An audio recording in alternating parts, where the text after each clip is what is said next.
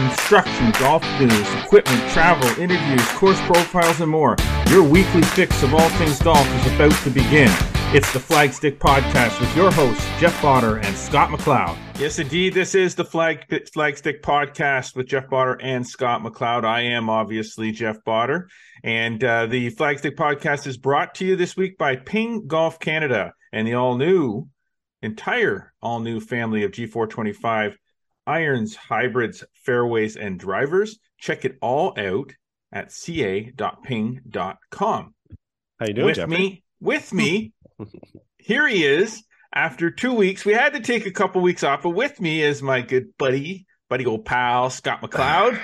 Welcome back, Scott McLeod. Yeah, it's good to be back. It's been a bit of a whirlwind day. It's yeah.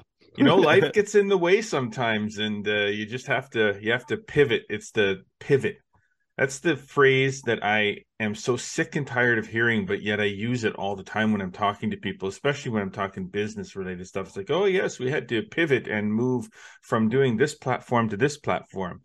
Pivot. This is basketball. Yeah, it's okay. It's all good. We're back. We're here. We've got lots to talk about today. So we certainly do.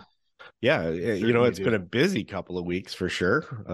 Certainly some of us were under the weather, but that's okay. But yeah, lots going on, and got back to the golf course yesterday too. I saw that. I don't know if I'm hoping that some people, I know we have a lot of followers on social media, so I'm sure that people saw your little post there. It was kind of cool pushing your cart there with the leaves rolling over on the cart wheels. It's like, there's your typical fall golf, right? It's slide in a few extra rounds before the courses start to shut down, or before the snow comes, depending which happens first, the chicken or the egg, right? The shutdown or the snow. You know what? November golf is just such a bonus. And we'll talk about that in a little bit and talk about the golf courses and things. But, the fact that we can get out and play right now still, in fact, a couple of people mentioned to me, some of the weather in the last week or so feels better than some of the weather we had in September.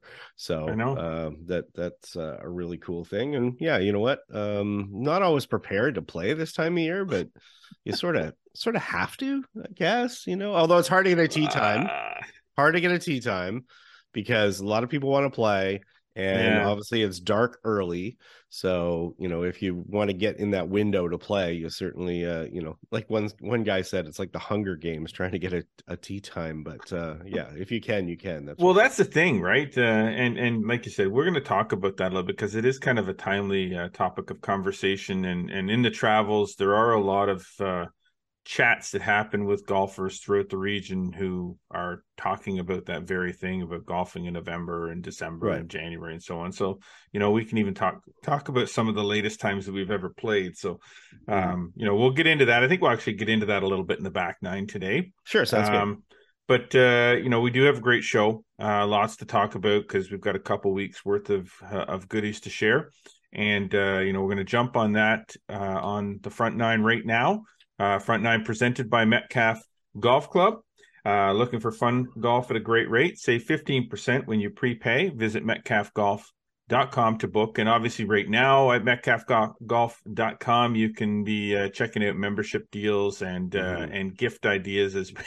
As sad as it sounds, we are getting into the holiday season, right? So, we are, and those memberships are definitely going fast. I saw one club within the region, they put out their offer for their membership, and they said they can only take 400 members, and they're sold out already. So it's insane. If you are looking for a membership for 2023, definitely be reaching out now, and don't wait. Otherwise, you're going to probably be disappointed for sure. Exactly. All right, Scott, let's jump into some front nine topics of conversation here. First, right off the bat, let's talk about some college golf. There's been some recent successes in college golf from some golfers throughout our region. So let's talk about that a little bit. Yeah, basically the NCAA season is wrapping up. The Canadian college season obviously wrapping up as well. Couple players from the Eastern Ontario area having some success. I should say a couple, more than that, really, but a couple notable things of late. Izzy Ferguson, who's from Ottawa, playing out at Simon Fraser University, had a really nice finish the other week. Finished fifth in the tournament, had the third lowest score in Simon Fraser history. She shot 369 at one event. So, doing great as far as a freshman is concerned. And another freshman, Lauren Gervais, is continuing her fine play. She's at Davenport in Michigan. And she finished second last week, and that follows a string of play where she finished first. She was a medalist at one tournament, lost in a 4-hole playoff in the next one, and then finished second by a stroke in this latest one. So pretty good play there. I know Ellis Kinnaird from Ottawa has played well in some different events, and I believe Ashton McCullough from Kingston just finished sixth at an event for Michigan State. So, a lot of good success. We'll continue to report on that. Obviously, we post up stuff about that on flagstick.com all the time. And then, bleeding into that, I'll mention that, we were going to talk a little bit about the OUA championships, the Ontario University championships. They took place a couple weeks ago at Highlands, and it ended up being a cold weekend, but somebody's golf clubs were pretty hot. A guy named Nicholas Desiree from McMaster shot 63 on the North Course with 9 birdies and no bogeys to win the men's title. And the U of T won the women's title. Riley Grogan from Western earned the individual title. But yeah, 63 in that weather. Yeah, and nobody else broke par.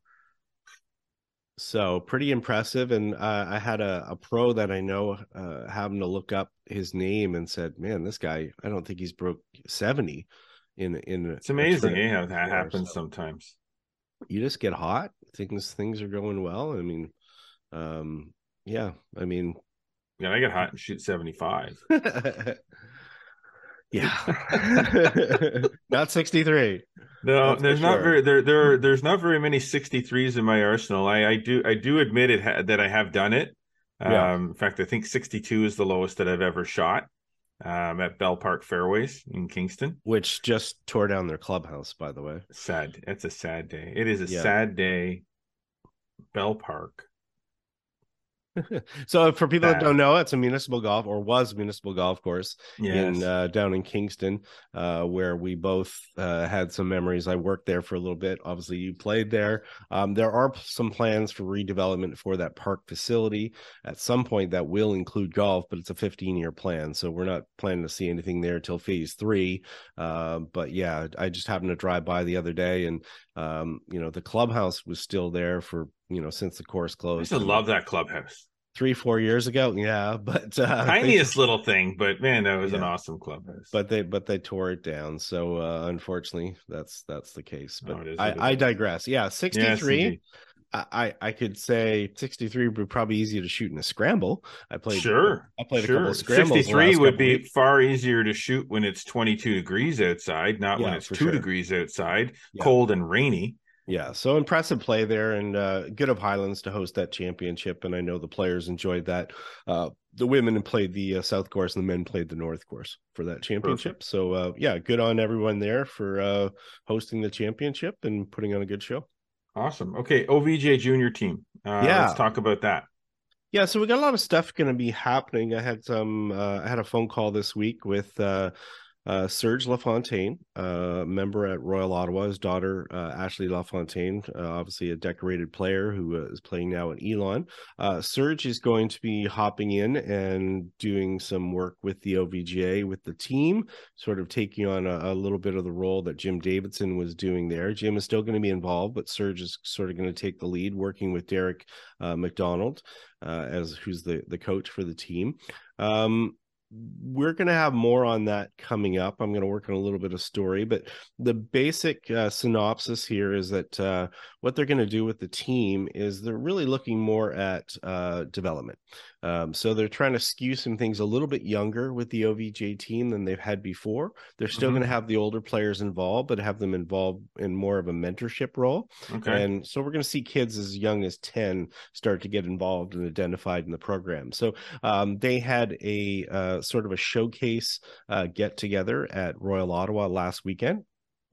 They spent the first part of the day with sort of a fire. I think they did. It could be reversed the way they did it, but basically the part of the day included sort of a fireside chat with Ashley. She was there sort of talking to the parents, talking to the kids about the junior experience and the college experience and the amateur golf experience and things like that. They did some assessment stuff. They got out on the range, did some things out there. They're still going to continue to, kind of evaluate the kids through the junior golf pathway, the tournaments and stuff, and identify kids that way, but skewing towards slightly younger. And again, this is a program that is designed to supplement the personal coaching that these players are already getting.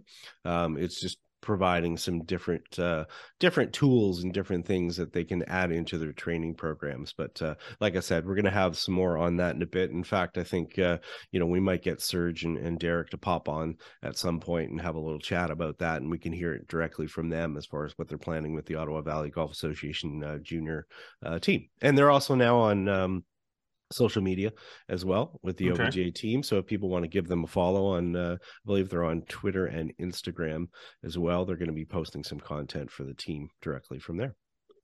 Now this one, this little tidbit here was really, really quite interesting and kind of snuck up on me a little bit when I saw it posted. Was very long time golf industry course owner, Mm-hmm. a pioneer when it comes to golf throughout Eastern Ontario, particularly in this region. Started things up with Airport Golfland.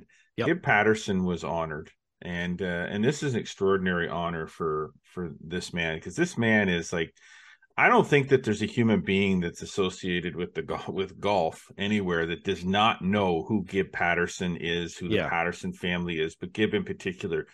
I mean, I could tell stories about my dealings with my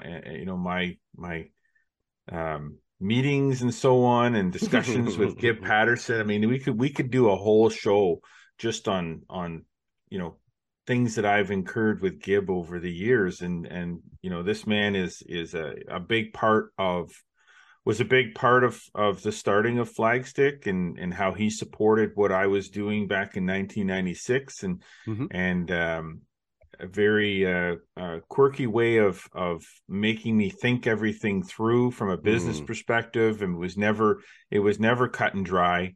It was always Almost a riddle. it Yeah. really felt like riddles, and I had to put the pieces together, but Yeah. it's almost like he knew I would put the pieces together, and when I did, then it was all good. Yep, okay, we'll do that. But Right. I had to put it together. But just let's talk about what Gibb was honored for, Yeah. because this is an extraordinary honor for him.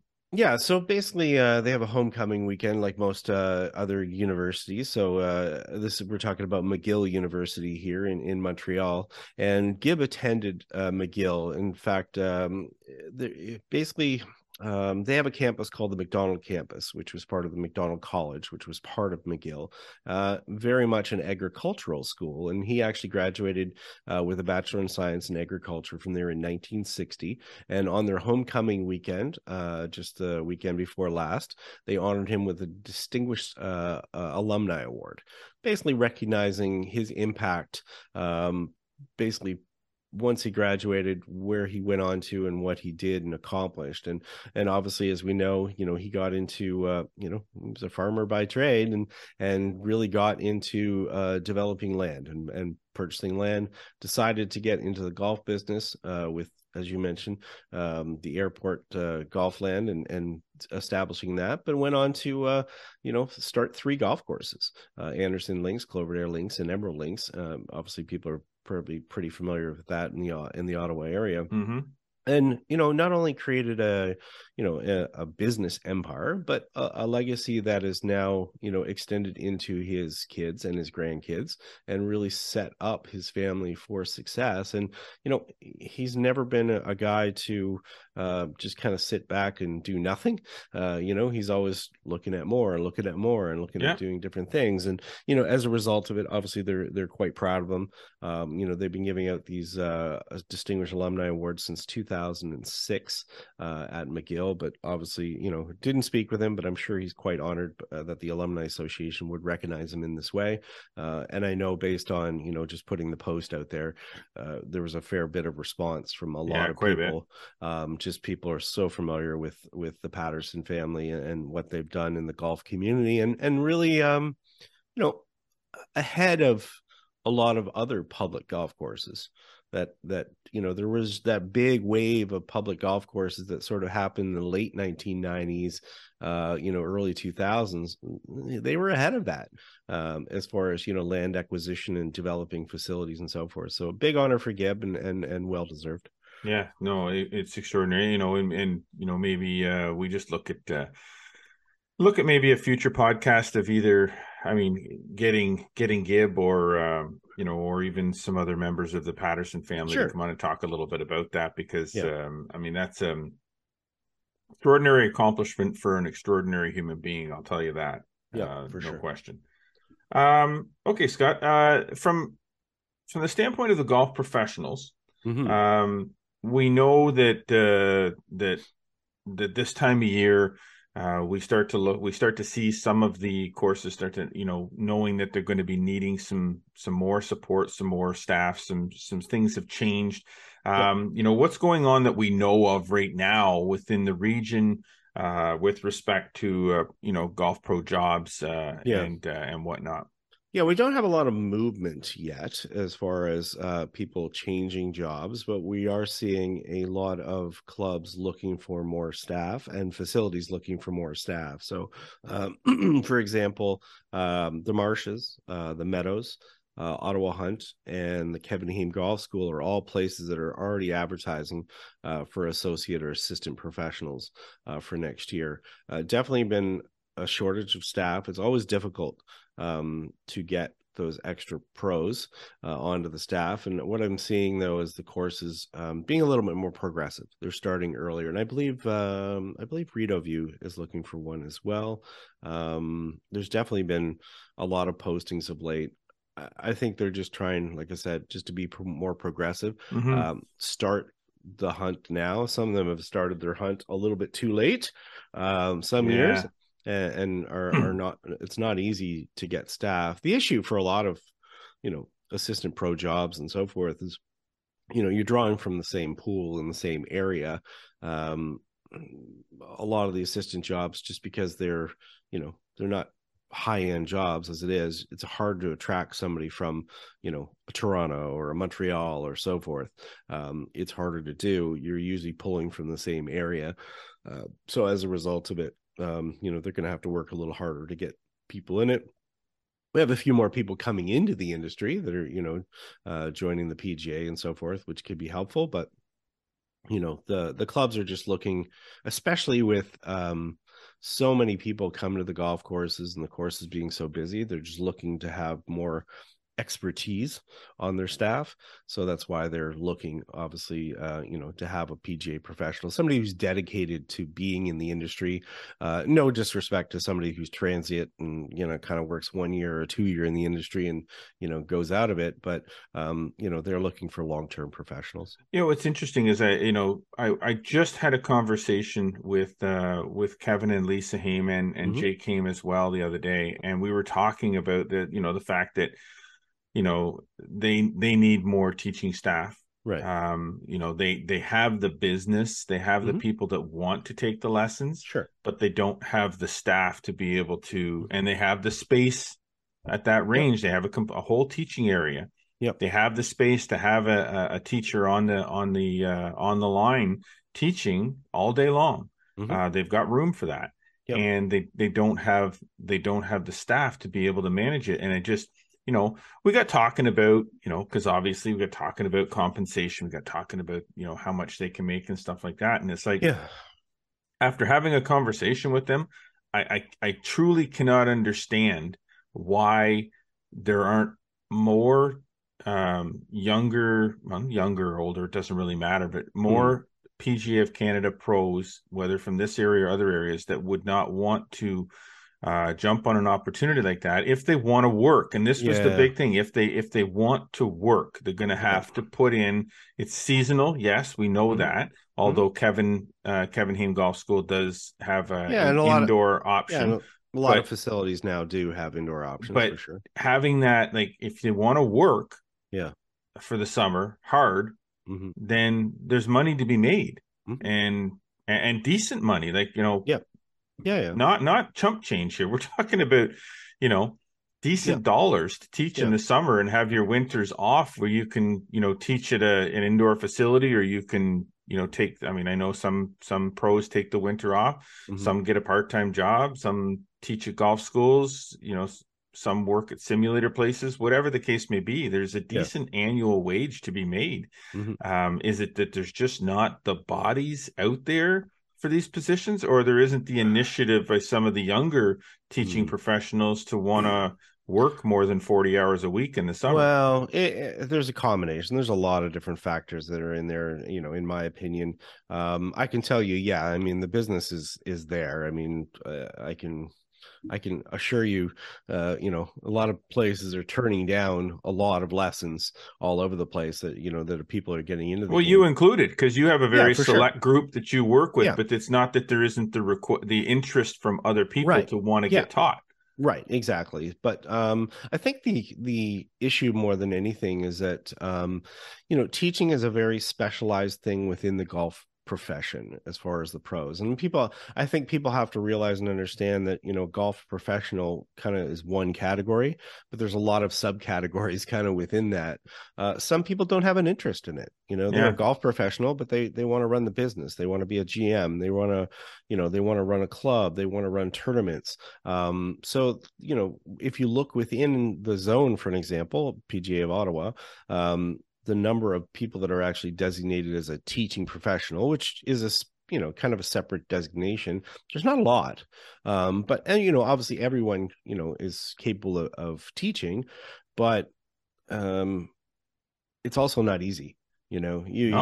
got to keep up. You've got to make sure your education is strong. You're working on that all the time.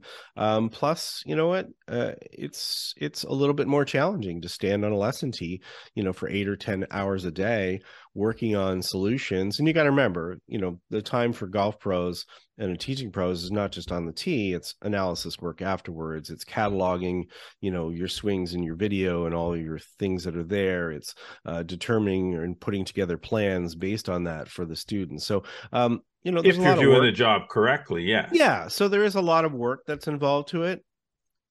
Some people are maybe shy about that, doing that effort Yeah. and making that effort. But you're right. There are positions that are available, and I don't think people can sit there and complain and just wait to have everything handed to them. If they want to generate a decent amount of income and be a little bit more entrepreneurial, for sure. But they've obviously, as you said, they've got to be willing to work and put the time in. And Yeah. as well as I, and this is no knock on anyone in particular, but if you give somebody an option of, here, you go do the work and we'll give you this check, and you do this, a lot of people they're happy with that, and that's fine. That's Hmm. up to them to do that. Whereas other people are like, you know what, I want to grind it out, and I want to make more, and I'm willing to put in the work. So again, it's volume. As you mentioned, there's 3 million people in Eastern Ontario, but there's only 155 PGA of Canada professionals. I can tell Yeah. you right now, in the clubs that I've worked with and been around, if I had a young person come in and say, hey, I want to be a PGA of Canada professional, I just want to focus on coaching, yes, they have to do all their other work to Yeah. be part of the PGA and their education and so forth, but I could hand somebody 200 students at this point. Like it's Yeah. there's definitely something that's there, but it's not it's not structured so much that, oh, here you're going to make this, and here's your salary, and here's this. It's like, okay, it's up to you to kind of grind that out of the dirt, which means you have to deal with, weather and cancellations and scheduling students. In maybe Kevin's situation, they do that a lot. They take care of a Well, lot of that's the those thing. It's things. a situation there Yeah, where you're going to have most of that part taken of it. care The of for you. administrative side of it Yeah, is done for you. You just got to yeah, show up and teach. yes, Anyway, that's one location. That's one situation. It was one conversation that for I was sure. having. It just happened to be kind of timely given what we were talking about Mm-hmm. there. So, Yep. um, given that, Yes, sir. on that note, we're going to shake things up a little bit here on the Flagstick podcast. And since we are talking about teaching, we're going to split some things up here. And I want to head out to the lesson tee right now. Sounds good. The lesson tee is brought to you by the Kevin Haime Golf School.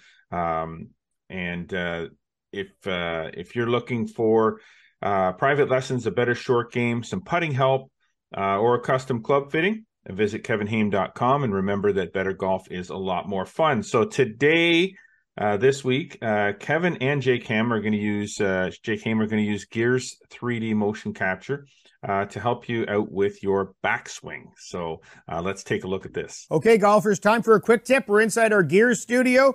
Jake, tell everyone what we're working on today. It's easy for you to say. We're working on lead shoulder adduction angle, or the relationship between your chest and your lead arm. Yeah, right here, everyone, this angle. We don't want a ton of movement in that. So, Jake, I'm going to hit one. You tell people what we're looking for. Yeah, so what we're looking for is as your arms extend at address, you're going to be around 80 degrees angle between your lead arm and your chest. That angle. And you want to maintain that relationship through most of your backswing. At the top of your backswing, your arms are going to swing around you a little bit. So we normally will see a little bit of a narrowing of the angle. You get from 84 to 63, which is excellent, but we don't want the arms going more across your chest than that. Yeah, turn your chest, keep your arms in front of you. They will work a little bit across you, but you don't want to squish your chest and get the club tied up behind you. Work on this position, this angle, you'll play better golf. Okay. Technology at its finest, Mm-hmm. pinpointing some issues and some things that people can work on, and with respect to their backswing. What did you think of that? Yeah, I love it. The use of 3D is definitely becoming more prominent. Allows us to see things that we can't see with video, with 2D. And looking at this particular element in the backswing, we certainly see a lot of golfers that get their lead arm jammed up against their chest. They basically don't rotate their chest and their arms kind of at the rates that they should. As a result of it, they sort of create some poor timing in their downswing, as illustrated there. And you see that what they're showing. Basically, that lead arm and the angle between the lead arm and the chest certainly stays a little bit more consistent than most people think it does. And that is definitely a flaw that we see in a lot of golfers. And it's one that can be difficult to get out of. So neat way to measure it, neat way to visualize it. It's interesting because that's one of the things in my own golf swing. And I mean, I've had the same golf swing for a long time, but one of the things in my own golf swing that I've noticed over the years is that I do feel like my left elbow, I'm a right-handed golfer, my left elbow is brushing across, like I can feel it actually brushing across my chest. Like, so I looked at this piece of instruction from Kevin and Jake, and I'm like, oh, man, I think I figured this out. So, but it's interesting because I can work with a golf pro like Kevin or yourself to sort of rectify that. But it's interesting that you see a tip like this, that's points something out with the 3D motion capture. That's like, oh, wait a second. I didn't even think that could possibly be what's happening, and now it is. And now I'm sure that I will not go out to the net in the yard and work on that to see if that's actually the problem. I'm pretty sure I will not get at my clubs and go and try to fix the problem. I will continue to wonder why my elbow is brushing across my chest, even though I know the answer. Yeah. Yeah, that's the thing. I mean, we see that happen to a lot of players basically because they start to not turn their torso as much, so they tend to get their arms across it. But I am 25. Yeah, that's it. But being able to quantify that and kind of look at it, like you say, in 3D and kind of measure it, it makes it more interesting for golfers because they, it's not just the pro telling them that they're doing it and saying, hey, well, that was visual. better or that was worse. You're actually measuring it. So, it is 100% legit, where all of a sudden they're going, hey, we're trying to work on this, let's measure it, let's see how it's going. And I'm happy to work with 3D tools all the time, be it Hack Motion or 4D Motion myself, and just measuring some different things. And it's a lot easier when you can certainly lay it out that way. And yeah, it's basically it's objective. It's funny how a lot of the younger generation of golfer is so very visual. It's not that they don't believe you when they say that you're doing this or that you need to do this, or it's from a visual perspective, whether it's video, whether it's numbers on a launch monitor. It's just that visual, the data to understand, to quantify what they're being told, to justify and support it. And it's not just, oh, what's that guy got? What's that guy know? He can't hit it as good as I can, but oh, look, this is what's going on. So it's technology's allowed for that, because that's the generation. That's our kids. But it's the fact that we have that technology available, and it takes out the subjectiveness of the pro, where somebody's just telling you it. It's actually proving it. And it's not just someone behind you going, yeah, that looks good, wink wink. You know what I mean? It's like, okay, here's what we're trying to accomplish, here's the range that we're trying to work in, here's how to do it, here's why we're trying to do it, and then you go ahead and we'll show you how to do it. They do it, they're actually able to measure it, and they're like, oh, okay, I've got the results. And like I said, Gear's a great tool, lots of 3D tools, and we're going to see more and more of that. We're seeing markerless technology come along that we can do it from 3D, or do from 2D video and convert it to 3D. Lots of different things that way. But it makes it fun. But great tip there. Cool. All right. Well, we're gonna take a quick break. When we come back with the back nine, we're going to do a little product watch at some point. We're going to have some discussion about, golf courses closing. We're going to talk a little bit about the Ottawa-Gatineau Golf Expo. A little announcement came down about that. So we got a few more things to talk about on the back nine of the Flagstick podcast. So just stay there and don't go away. We'll be right back. At Ping, we're an engineering company. Success is measured in the lab and on your scorecard. We focus on results. Your results. In the G425 Max driver, that means more time in the fairway, less time in the rough. It means longer drives, shorter approach shots, and fewer putts. The new G425 drivers, taking MOI to the max. Get fit today. Visit ca.ping.com to learn more about G425. All right, welcome back to the Flagstick podcast. I hope you enjoyed the front nine. It was a tidy little front nine. It was a blemish-free scorecard, I believe. Going to give us that. I wish I had one of those yesterday. You don't expect blemish-free scorecards in November, man. Well, it wasn't that I played well. It's just, had a couple little shaky holes that, counteracted the good holes. Okay, so you have been under the weather, so you got to give a little bit of yourself a break here. That maybe you weren't up to full physical strength for your sojourn into November golf. That explains my missed putts. Okay, perfect. Yeah, his concentration levels were at an all-time low. Let's go with that. All right, sounds good. That. All right, let's try to pick up where we left off. Off entirely, because we're done talking about 3D golf for now, or 3D motion capture. But let's go back to some of the things that we were talking about on the front nine. But we're jumping in here on the back nine. Presented this week by, and as always, by Golf Sim Gurus. Work on your game all year round in the privacy of your own home. Custom golf simulator setups built to your specs and to your budget. Visit golfsimgurus.ca to learn more. Okay, so PGA of Canada. The PGA Women's Cup. Let's talk about that. It was held for the second time. PGA Women's Cup, for people who are not familiar, is basically an event that invites allied PGA Golf Associations, a team of women. I think there's 5 countries currently taking part. First one took place down in Texas. This year took place in New Mexico, which sounds warm and cozy, but it was not, I assure you. I had a chat with one of the participating players, and they dealt with everything from snowflakes to you name it. But I will say they played at the Twin Warriors Golf Club in New Mexico, and the team of Emma DeGroot, who was the playing captain, Katie Rutherford, Casey Ward Golf, who's the aforementioned player I spoke with, who's originally from Picton, Ontario, Christine Wong, and Caroline Siot. They finished second. Wow. They had the lead over Team America for a lot of the event, and they had a great even final round, under par final round, which is hard to do, in a team event. And they lost by a slim, I think, 2 strokes to the Team USA. So great showing there.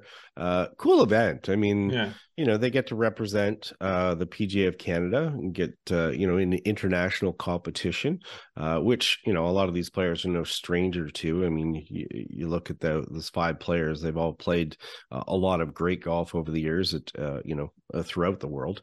But fine play, and certainly very competitive. So nice to see. Nice. Well done, Canada. Damn Americans. No offense to our American audience.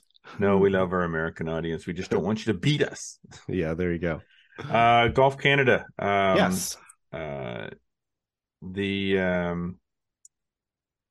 We celebrated or honored some volunteers through Golf Canada, and some well-deserved and well-known people that were honored as well. Yeah, so during the World Junior Girls Championship, which was held at Angus Glen a couple weeks ago, they celebrated a couple of their longtime volunteers. And if anybody has ever been to any of the big Golf Canada events, CP Women's Open, RBC Canadian Open, Canadian Amateur, so forth, the faces of Barb Allen from Kingston and Jim Clark of Aurora, Ontario, are very familiar ones. Jim, in fact, was recently won the Dick Grimm Award from the Golf Journalists Association of Canada. I believe since 1984, he's only missed 1 Canadian Open as a volunteer, something like that. Barbara, former president of Golf Ontario, she's obviously been very active in multiple associations. They were both honored as life governors for Golf Canada, and just for their long-serving contributions to Golf Canada and the sport of golf in Canada. And I know Barbara has been influential for me. She was part of my thank yous at a recent award, just because her and her husband, Wayne Oakley, got me involved with a player development program at Golf Ontario at the Kingston level. Right. And these two certainly, they've given, they ask for nothing and they give everything. Yeah. These are people that have done this for years and years and years and years. And we're talking, decades, and, how do it out of the goodness of their heart and the goodness of the game. And, we saw Barbara, for an example, as the starter this year when Lori Kane was playing her last round at the CP Women's Open. They're all both well recognized, well respected, and certainly this is deserving for them to be honorary life governors for Golf Canada. Well done. Congrats. Yeah, both of them. Brooke Henderson participated in the Ladies European Tour event, the Aramco series event, the Ladies European Tour, and I'd like to say it's no surprise, but she played well. She usually does. In fact, the 25-year-old from Smith Falls had just one golfer ahead of her by the time the event's 54 holes of play at the Trump Golf Links at Ferry Point were completed. That winner was Lexi Thompson. Yeah. And good for Brooke. So she finished up at -8. And that was only 3 shots behind Lexi at -11. Yeah. And her back nine actually included a 4. It was 4 under par. So she had a bit of a charge on the back nine, but sometimes you can charge all you want. You can drive as fast as you like. But as Lewis Hamilton has found out in F1 many times, Max Verstappen is still faster. Good analogy. Sorry, there. that's a good analogy for a golf show, right? Yeah. Let's talk a little F1. Yeah, so that was a couple of weeks ago now. Brooks had a little bit of a gap, and then getting ready for the finals coming up, the last event of the year. The LPGA is over in Japan right now. She's not playing that the Toto Classic. They've had a couple of stops over there, but obviously they've got their year-ending tour championship coming up. She's gearing up for that. I believe she's fourth in the CME to Race to the Globe rankings heading into that. Certainly in contention. So, going to be a good final gap. So basically she's after the Aramco event, she's taking some time to kind of prepare and get ready for that final event. And that's really been her MO this year in her schedule. She's managed her schedule quite well. Obviously got a couple of wins, but she basically plays for a few weeks, takes some time off, preps for the majors, preps for the big events, and certainly it's been quite successful for her so far. So we'll see how she parlays that second at the Aramco and the LET event into the finale here coming up for the LPGA. All right, enough talk about Brooke Henderson. No more talk about Brooke Henderson today. Ever? No, not ever. That'd be downright stupid and psychotic. But, let's talk about the Ontario Golf Hall of Fame. Now, let's set this up. This was 2 weeks ago now. Yeah. But it goes back further than that. But forget about how far back it goes. That's irrelevant. Let's talk about 2 weeks ago. 2 weeks ago, on a Monday, I got up at very early in the morning, dark o'clock. 5 o'clock, at dark o'clock, we call it, 5 o'clock in the morning. And I drove to Uxbridge in Toronto to be a part of the Ontario Golf Hall of Fame induction ceremonies, which included a nice 18-hole round of golf. We'll call it, which But the purpose of being there, despite, the wonderful 18 holes of golf that I had the opportunity to play with very good friend, good buddy Grant Fraser, and my good buddy, old friend Scott McLeod here. We had an awesome day on the links. Derek McDonald was with us as well. 4 guys freezing our duties off, playing golf.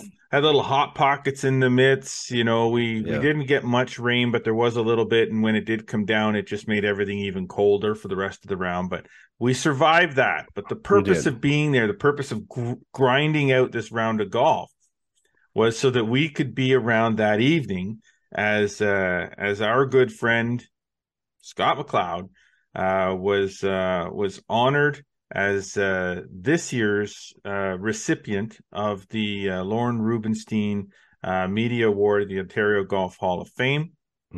Now, you were honored alongside of 2 other fantastic journalists, Ted McIntyre and Tim O'Connor, as well as David Gourlay, not a media member, but as an inducted Hall of Fame.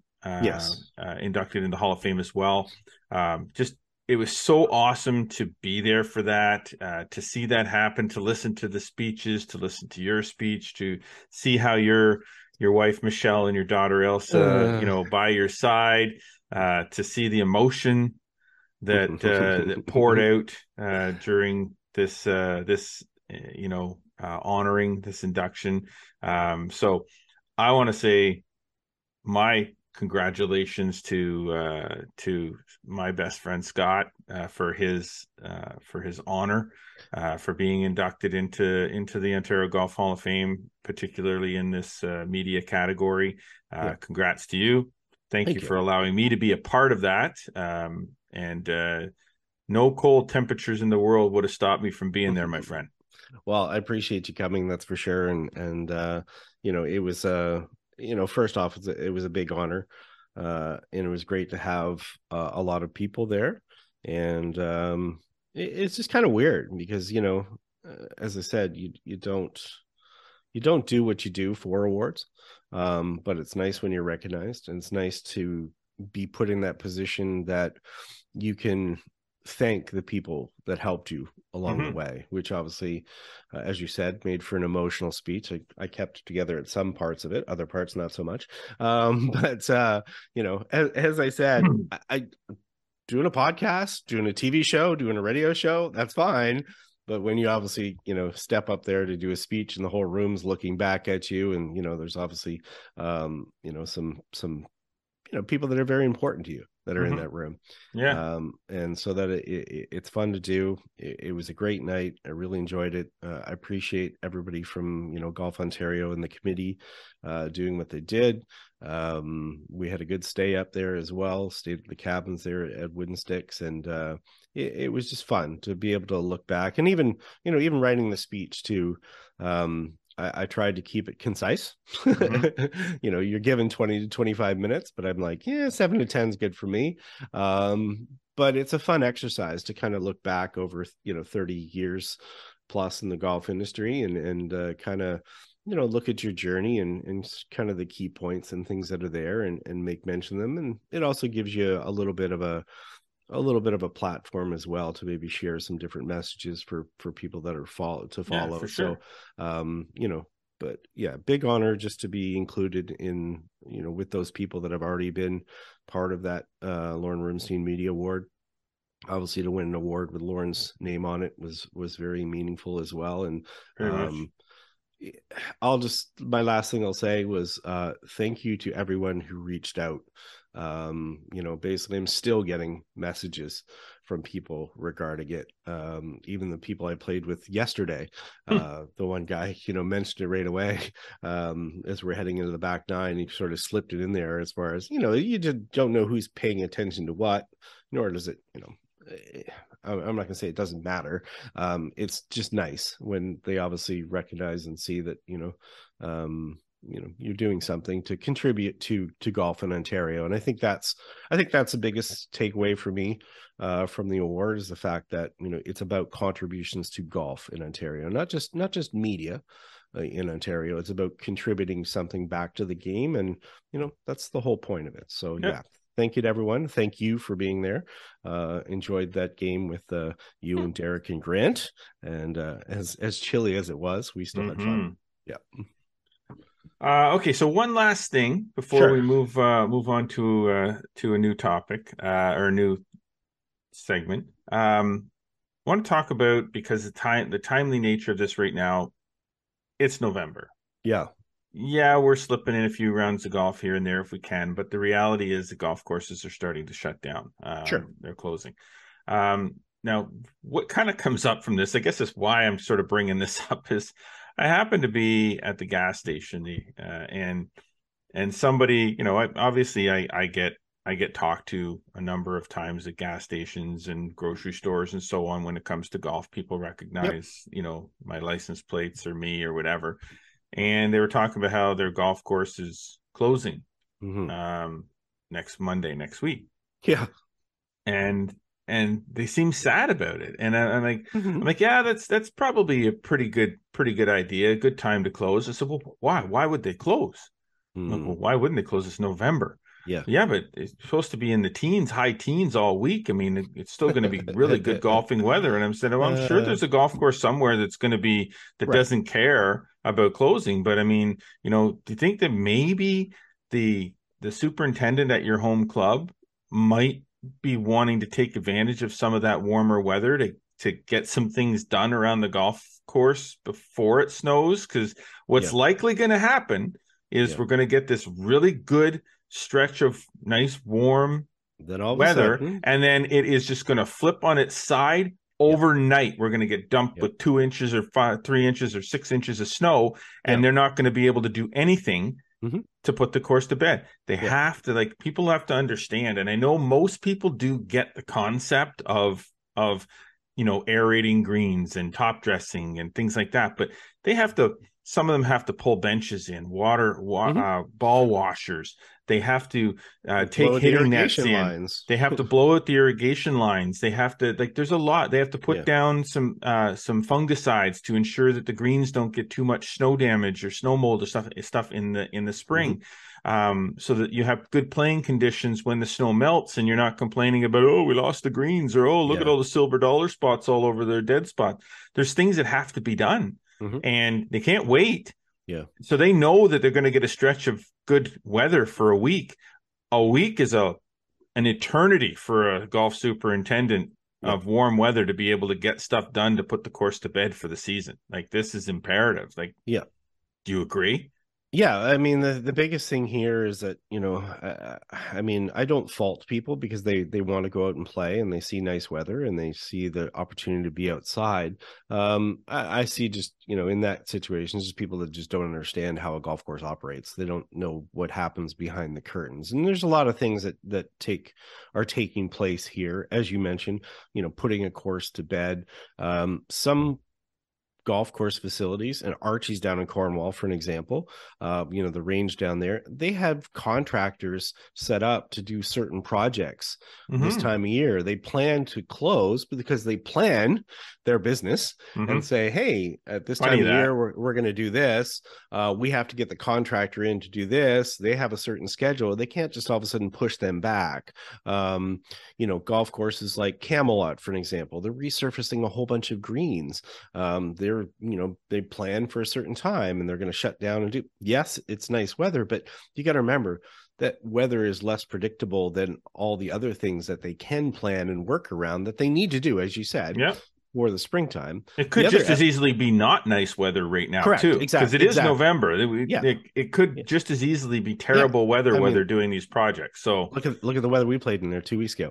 The other side of it, that's the kind of weather I'm expecting to see right now. Right. So do you want to be a golf course superintendent trying to get your golf course put to bed and that kind of crap? Yeah. The other side of it is they have to plan for things like staff. They don't necessarily have staff. They were going the process. They lay off their staff or whatever the case may be. Those staff maybe have other jobs as well. They're moved on to other things. I know, for an example, at the course where I play, the pro, his contract actually is done at October 31st. He is actually there for the next 13 days or almost 2 weeks as a volunteer. He has decided to volunteer because he's the only guy running the pro shop. And basically, he's cleaning carts, he's doing everything, and he's doing that out of consideration for the members. And here's the thing. There's people coming in and complaining, oh, I can't get a cart for 18 but no, because I'm already in here volunteering and we need to stay here for 13 hours on my own time just so you can have a cart to wait till dark or whatever the case may be. So lack of staff is also part of it as well, because that's part of the planning. Their staff are on to other things. It's been hard enough to get staff during the year. It's hard enough to have pro shop staff once the school season starts, because you have a lot of seasonal employees that way. So yeah, there's a lot that go into it. Some courses are flexible enough and they have things in place that they may be able to do that. I know some courses that are, there's a course that's open this weekend, for an example, that's reopened for Friday to Sunday, but they've also warned people, we're aerating during the process. We've got a reduced fee. We'll let you basically take a walk with your golf clubs. Don't expect primo conditions, but we still have to get this work done. Well, exactly. And I think Perth Golf Course is actually donating part of their green green fees to charity this coming week to, that's closing out the season in style. We're going to be open. We're going to take some of the money to cover operating expenses and stuff. We're also going to take some of that money and donate it to charity. Not necessary, but really great, nice of them to do it, great gesture to go ahead and do something like that. So I guess the moral of the story is, if they're open and you can play, go play. If they want to close, don't complain about them closing, because I guarantee that there's more of a reason for them to be closed than there is for them to be open. So you're right. It's November. You had a great run. You got an early start this year. You played into October. suck it up, Buttercup. Put the clubs away. Go shine them up. There's lots of indoor golf options available for you as soon as all the golf courses are closed. I guarantee that one is for sure, especially now. Yeah, I think it's funny though. It's November and people are complaining about a frost delay. Good Lord. When they get some frost delays. So last thing on that, I tweeted on the weekend and I said, I think a frost delay is nature's way of giving you more time to go and thank the staff. Yeah. At the golf course for a good season and everything that they've done. So don't think about just yourself. Think about the staff and what they put in during the year, because it's been a long, hard year. Believe me, a lot of them want to lock the door as quickly as possible. And not because they want to be, they want to shut the golfers out. It's time. They just need the rest thank you to the golf courses that are staying open right now and are still, still available. But please be understanding as far as why they're not. There you go. Well said. All right. Lastly, let's dive into our product watch. We're going to talk. About wedge shafts. Product watch is brought to you by Greensmere Golf and Country Club. Elevate your game at Greensmere. Choose between two great 18-hole championship golf courses, distinctively different, definitely challenging. Visit greensmere.com for info or to book a late season tee time. So Scott, the Project X wedge shaft. This is, I mean, we have a little bit of time left here, so we're gonna bang this one out. But wedge shafts are just as important, and flex in wedge shafts is just as important as flex in a driver shaft. I mean, some people don't understand that there is flexes to wedge shafts. They're not just all one flex, even though they're the shortest club in your bag next to your putter. Yeah. Flex and weight, both of those things matter a fair bit. And, one of the things that happens for a lot of people is that they, a lot of people will want a slightly softer shaft in their wedges, just to kind of encourage a little bit more feel, taking some partial shots, not stressing the shaft as you normally would in a full swing. So what happens for a lot of clubs or a lot of sets, especially when we look at shafts, is that when players all of a sudden go to a softer shaft in a lot of other companies, that brings down the weight. So you end up getting lighter into some of those wedge shafts when you go down and flex. Well, that doesn't work as well. The heavier weight, that sort of encourages a little flatter ball flight in a lot of cases. And so what's happened is that, Project X, super popular shaft, been around quite some time. They've decided to come up with a wedge shaft that, it allows you to go softer, but it allows you also to maintain weight a little bit more. Now, this is still a fairly stiff shaft. Project X, for people that are familiar with it, is a shaft that is very stiff in the butt, the mid part of the shaft, and the tip as well. But again, this allows you to keep up the weight. Now, this shaft is one that's coming out. Right. This is a prototype right now. Yeah, you're going to see it on tour. It's going to start to show up at club makers quite shortly. I just happened to play golf with, a couple of the guys from True Temper in my scramble team, and our buddy Kenny Thompson had this shaft in his wedges, so I got to play around with it a little bit and hit it and so forth. So, so for people that are familiar with it, it's already been started to test on the PGA Tour. It showed up in Las Vegas already. And so it's a wedge only length shaft, kind of 35.5. Does come in a couple of flexes, 6.5 and 7.0, but allows players, like I said, to maintain the weight without kind of, dropping down if they're going to go in a softer shaft, but they can still maintain their weight. So a neat addition, something some people have been waiting for some time. And it's not for me. I'm not a Project X sort of guy, but, players obviously like a Rory or whatever, love the Project X. So a popular shaft, and should be a nice addition for sure. There you go. Another fine product watch brought to you by Greensmere Golf and Country Club. All right, Scott, 2 weeks in the making. Yeah. Hey, maybe one more thing we should talk about, though. All right. That NGCOA shows. Oh, we were talking about that. Sorry. Before we go. Damn, forgot all about that. See, 2 weeks delayed, my brain's already fried. Okay. For the past 3 seasons, I think now, we have done the Ottawa-Gatineau Golf Expo has been a virtual show. Correct. Which has been very successful. We've been heavily involved in that, and the NGCOA Canada has rolled out this nationwide version of the Golf Expo on a virtual platform, and it's been very successful. However, as COVID limitations, restrictions, and so on get reduced and lifted, then in-person events such as expos, golf expos, home shows, and so on, things are returning to that sort of normalcy. And it appears as though the NGCOA is going to be bringing back the in-person Ottawa-Gatineau Golf Expo, as well as the ones across Canada. But particularly for us, we're talking about the Ottawa-Gatineau Golf Expo. So this is great. I don't know where I'm at with it right yet. I haven't quite figured it. We talked about this. We always try to be involved in the Golf Expo. We changed the way we were involved in it a bunch of years prior to COVID, and then obviously with the virtual shows, it was very easy to figure out how you were going to be involved. Doing an in-person, having a booth, that kind of stuff. Not too sure exactly how we're going to figure this one out. We'll have to figure it out because this announcement just sort of happened, so there's a lot to think about. But they got a lot of work ahead of them, and it's going to be interesting to see how it sort of progresses. Yeah, we've got the full details up at flagstick.com, but NGCOA Canada obviously announced it this week. They're going to maintain the online platform, which crosses 5 regions, so they're going to still have that available for people that choose to do it that way. But they're going to have 3 in-person shows, 2 in late February, which will be the ones in Abbotsford, BC, and the one in Laval, and then early March will be the one in Ottawa-Gatineau. So those will be the 3 in-person ones that are coming back. But like I said, at the same time, they'll still be running the online.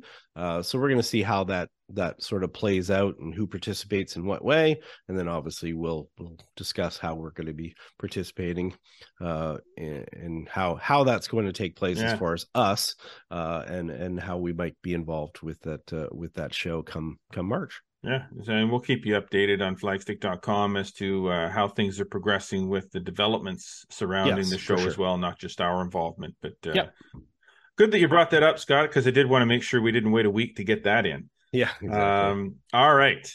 Now we're officially done for the week. Thank you. Thank you to all our sponsors, of course, Metcalf Golf Club, Golf Sim Gurus, Greensmere Golf and Country Club, Kevin Haime Golf School, and, of course, our presenting sponsor this week and many weeks, Ping Golf Canada. If you're looking to improve your game, then check out the entire family of G425 drivers, fairway woods, hybrids, and irons at ca.ping.com. We're really hoping that you're enjoying what you're hearing and watching with this podcast. Be sure to follow us across all the social media networks on all the platforms, Instagram, Twitter, Facebook. Subscribe on Spotify, Audible, Google Podcasts, and Apple Podcasts. Don't forget to subscribe to the YouTube channel. We continue to encourage you to jump on there and subscribe. Please do so. Like us, click the notification bell, and make sure that you are notified of every single episode as we release it. Get over to flagstick.com. As always, more amazing golf content uploaded to flagstick.com on a daily basis. We always appreciate you tuning in. Until next week, I am Jeff Botter. I'm Scott McLeod. And always remember, go for the stick.